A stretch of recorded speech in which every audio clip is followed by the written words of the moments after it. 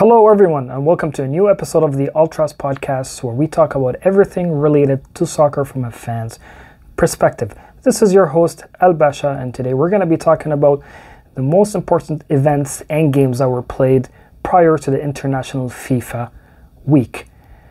And also we're going to be talking about what to expect from the coming up games in the different leagues. As always, this is a reminder, if you're watching us through YouTube, to like, subscribe, and share and comment below and let us know how we did, or if you have any suggestions for any future content. And also, if you're listening to us throughout your favorite podcast platform, whether it be Spotify, Google Podcasts, Apple Podcasts, you can always follow us through those podcast platforms. Let's get started.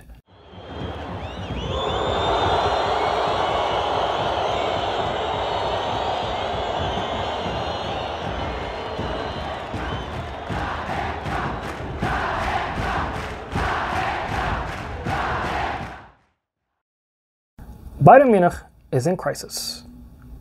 A lot of articles were written the last few weeks about Bayern Munich and how bad of a start they had in the Bundesliga this year in comparison to the last 10 years where they have been winning the league consecutively. Bayern Munich were only able to get 3 points out of 12 expected from the last 4 games after they tied against Mönchengladbach, Stuttgart, and Union Berlin, who are the top of the Bundesliga, and their latest loss against Augsburg in the Bavarian Derby. Bayern Munich have been scoring a lot of the expected goals. 18.62 goals were expected for them to be scored from the chances that they've been creating, and they scored 18. And 6.34 were expected to be scored against Bayern Munich, and 6 goals were scored against them. So from the numbers that we see is that Bayern Munich are not really doing that bad. But when you watch the game and you see the issues that Nagelsmann is having with his tactics, who's similar to last year's tactics, you really see that the issues and how the same defensive issue that he had last year is also continuing this year. Bayern Munich mainly has 3 issues that they have to deal with in order to come back and bounce back to the Bundesliga. Defensively, offensively, and psychologically.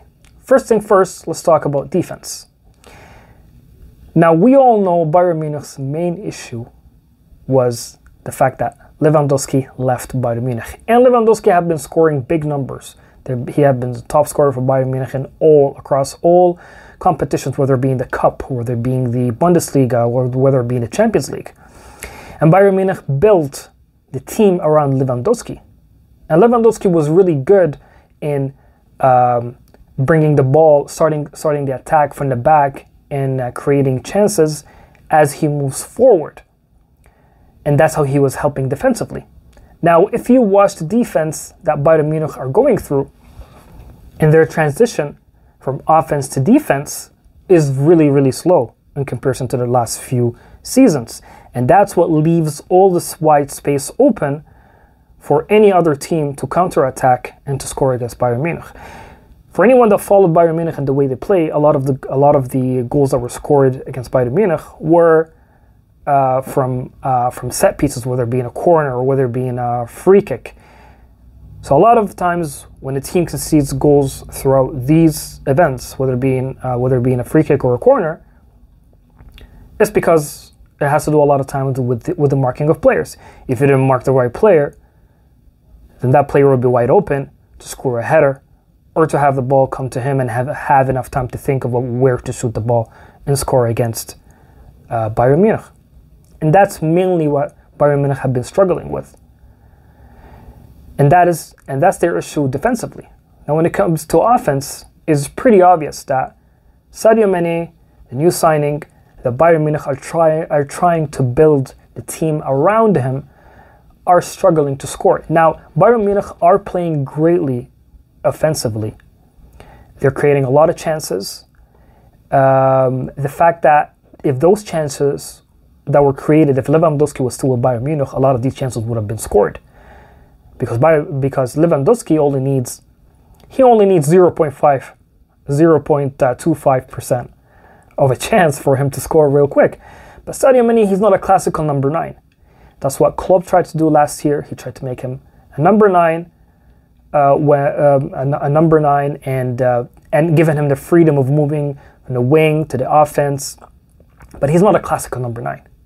Lewandowski is a classical number 9, and he's talented in the fact that being a number 10, not just a classical number 9, he can also help out with the team defensively. He can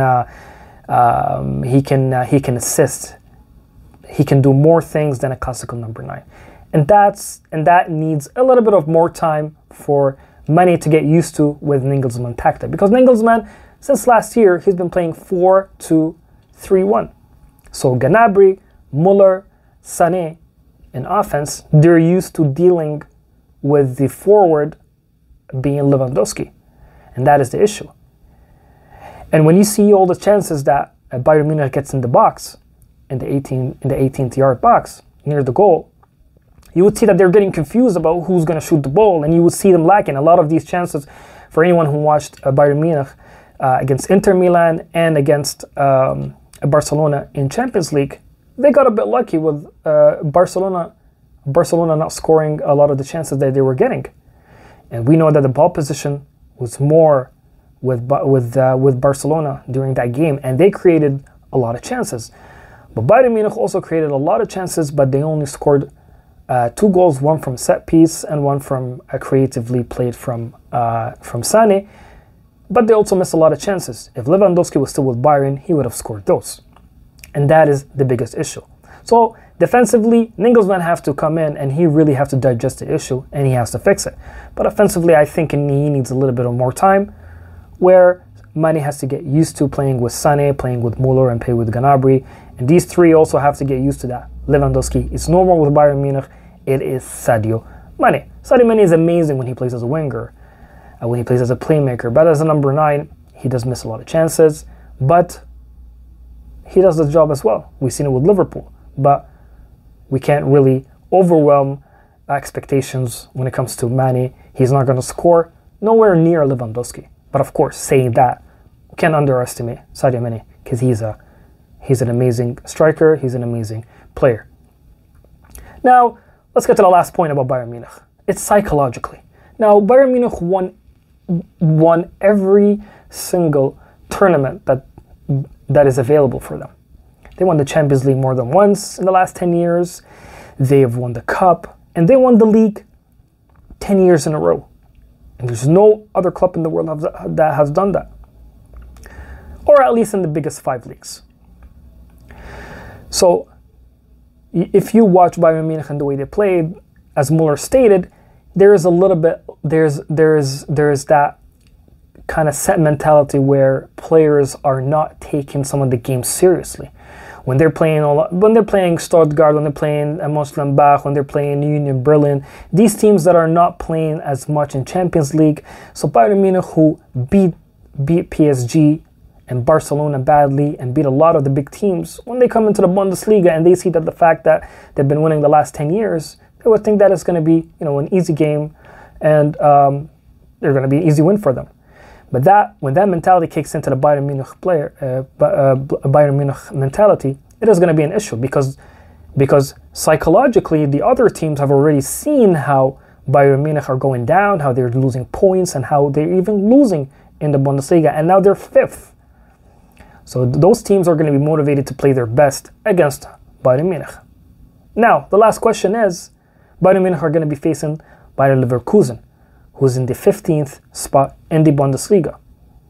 Even though they're in the 15th spot, they're a team that beat Atletico Madrid 2-0. So they're already pumped and motivated to beat Bayern Munich to improve their position in the Bundesliga. Is Bayern Munich going to beat them? That is going to be the biggest question.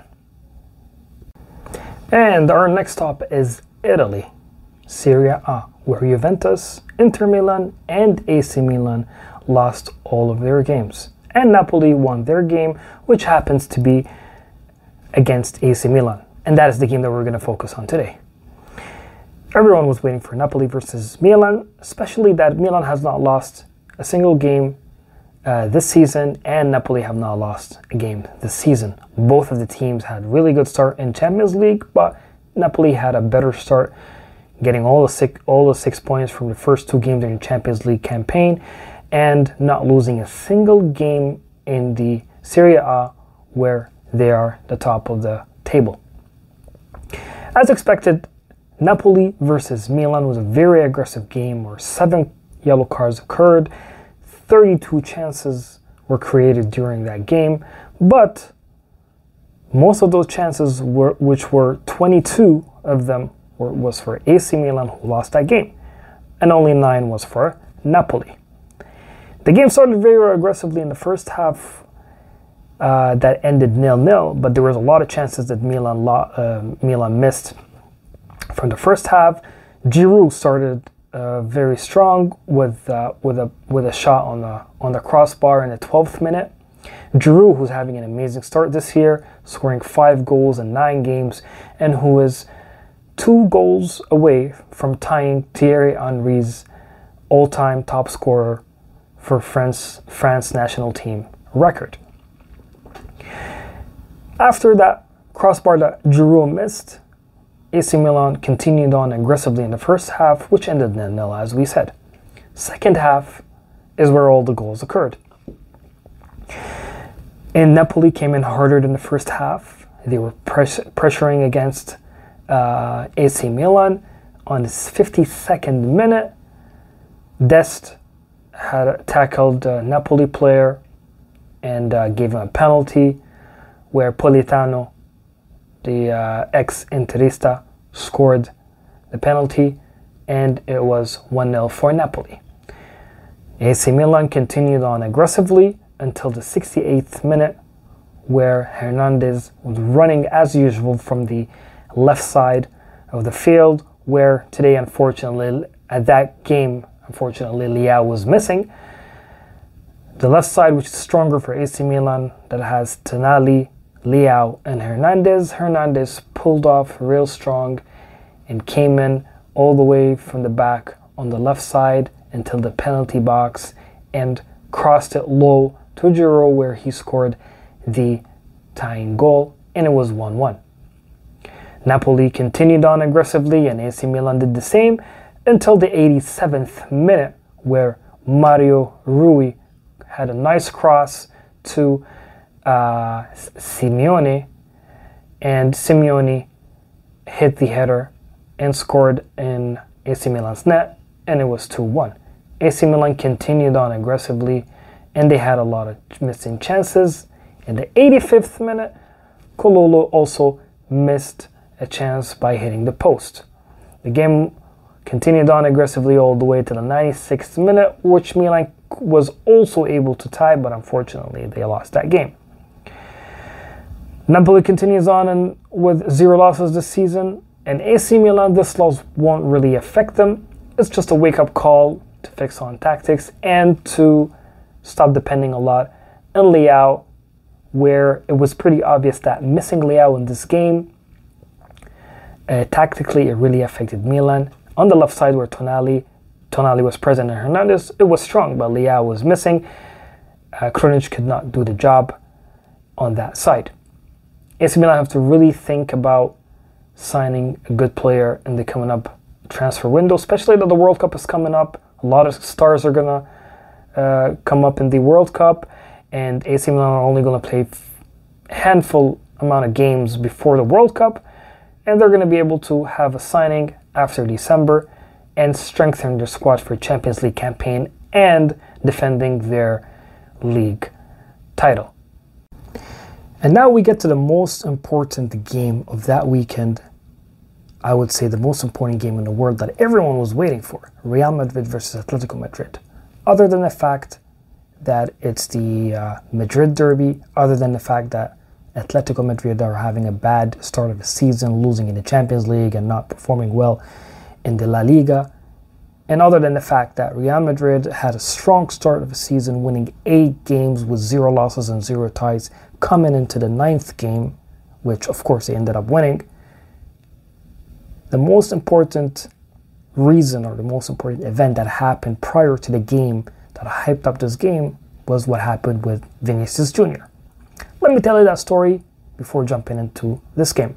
So, the story starts with an interview in a Spanish TV done by Pedro Bravo. Pedro Bravo is a football agent. He is the president of all Spanish football agents in Spain. He was interviewed and he was talking about how dancing after scoring a goal is offensive to the opponents of those games. And he was specifically talking about the samba dance, which is a famous Brazilian dance. And he specifically pointed at Vinicius Jr.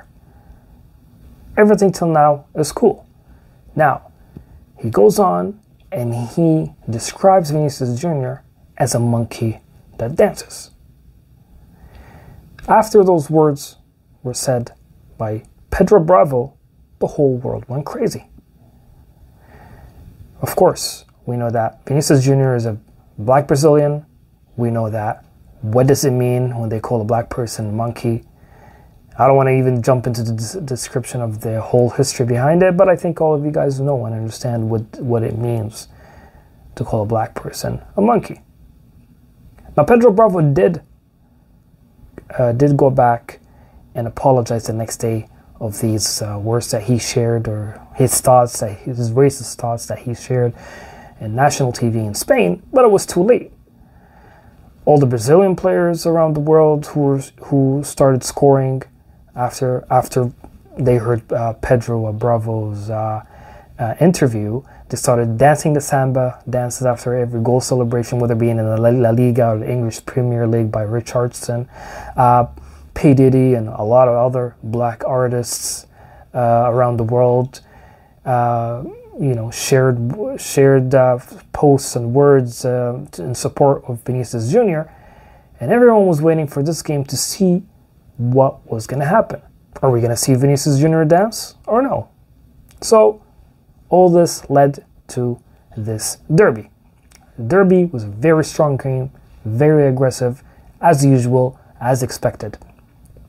In this game, we see that Ancelotti tried to play Rodrigo from the start, from the first minute, and he put Rodrigo in Benzema's spot, which is the number 9. And I think it was always a good idea to try that instead of Hazard. So Valverde and Vinicius Jr. on each side, on the wingers and the forward, and Rodrigo as a number 9. Unlike other games where Diego Simeone comes in and plays a little bit of a balanced game or more defensively, we see that Atletico Madrid in this game, they played aggressive. They were very tough team to beat. We see a lot of missed chances by Atletico Madrid. And all those missed chances were not enough for Atletico Madrid to score in the first half. And instead, Real Madrid scored in the first 36 minutes. In the 18th minute, we see Tchouaméni coming in through the middle with a nice overpass to Rodrigo. Rodrigo, with one touch, shoots it and scores a nice goal on Oblak's net. And after Rodrigo scored that goal, as a Brazilian player, we know what was coming. Rodrigo and Vinicius Jr. went to the side and started dancing samba as a response to Pedro Bravo. The game continued on aggressively from Atletico Madrid by Griezmann losing chances, Kondogbia losing chances, Carrasco losing chances and missing, but all the time, most of the time, it was Courtois saving Real Madrid, as always. Until the 36th minute, Modric comes from the left side, goes in 1-2 with Vinicius Jr. Vinicius gets the ball, passes it to Modric. Modric sees an open space where Vinicius Jr. was going through. Vinicius runs with the ball after Modric's pass, goes in, shoots it. It hits the post, and it gets to who? It gets to Valverde with an open net, and Valverde scores that goal, and it was 2-0. Very nicely done. Modric was world-class passing. It was Modric that opened up that attack. Real Madrid 2, Atletico Madrid 0. And that was until the end of the first half. Second half, Atletico Madrid picks up even a higher momentum. They go into the next level. They come in aggressively, and they were going back and forth, and they couldn't even score against Real Madrid until the 72nd minute, which I think the most important event happened at that moment when Hermoso, the Spanish center back, coming in for Atletico Madrid instead of Carrasco. So Hermoso, who comes in the 72nd minute, 10 minutes later, a corner from Griezmann, it hits, by accident, hits Hermoso's shoulder, and he scores the first goal for Atletico Madrid. Atletico Madrid picks up the momentum, they're trying to tie the game in less than 10 minutes towards the end of the second half. And that is when the real drama of the game starts. Ronaldo, the Atletico Madrid defender, was going back with the ball towards the Atletico Madrid half of that field. Carvajal was following him and he fouled him to waste some time and to distract the Atletico Madrid players from focusing on scoring the second goal to tie with Real Madrid. After Carvajal fouling Ronaldo, he received a booking. He received a yellow card, but Hermoso got involved in it and he wanted to fight Carvajal, and in that moment the referee gave him the first yellow card. After the 88th minute, 3 minutes later, on the 91st minute, Griezmann delivers a corner kick, but then surprisingly the referee gives the second yellow to Hermoso, and Hermoso receives a red card, and Atletico Madrid are left with only 10 players. Now Hermoso, looking back at the VAR, Hermoso looked like he was pushing Ceballos, but it wasn't even a push. It was so unnecessary yellow card. That yellow card could have been avoided if the referee went back to the VAR, but unfortunately he didn't, and Hermoso received the second booking, and they remain with 10 players. Already, all of the Atletico Madrid's attention was already corrupted. They were not able to focus on that game, and Real Madrid ended up winning that game, of course, as we know. And Real Madrid remains the only team in the top 5 leagues in Europe with 0 losses and 0 ties, and they won all of their 9 games. We'll wait and see how long this winning streak is going to continue for Real Madrid. Real Madrid does have some issues when it comes to their forward and replacement for Benzema. It looks like Ancelotti is trying to solve it with Rodrigo. We're going to see if Ancelotti is going to continue on with the same tactics in the coming up game in this coming up weekend. But Real Madrid are arguably the best team in Europe so far, in terms of results and in terms of performance and how relaxed they're playing as a team. Well, that's all I have for today for you guys. Thank you for tuning in, and we'll see you in the next episode. Adios.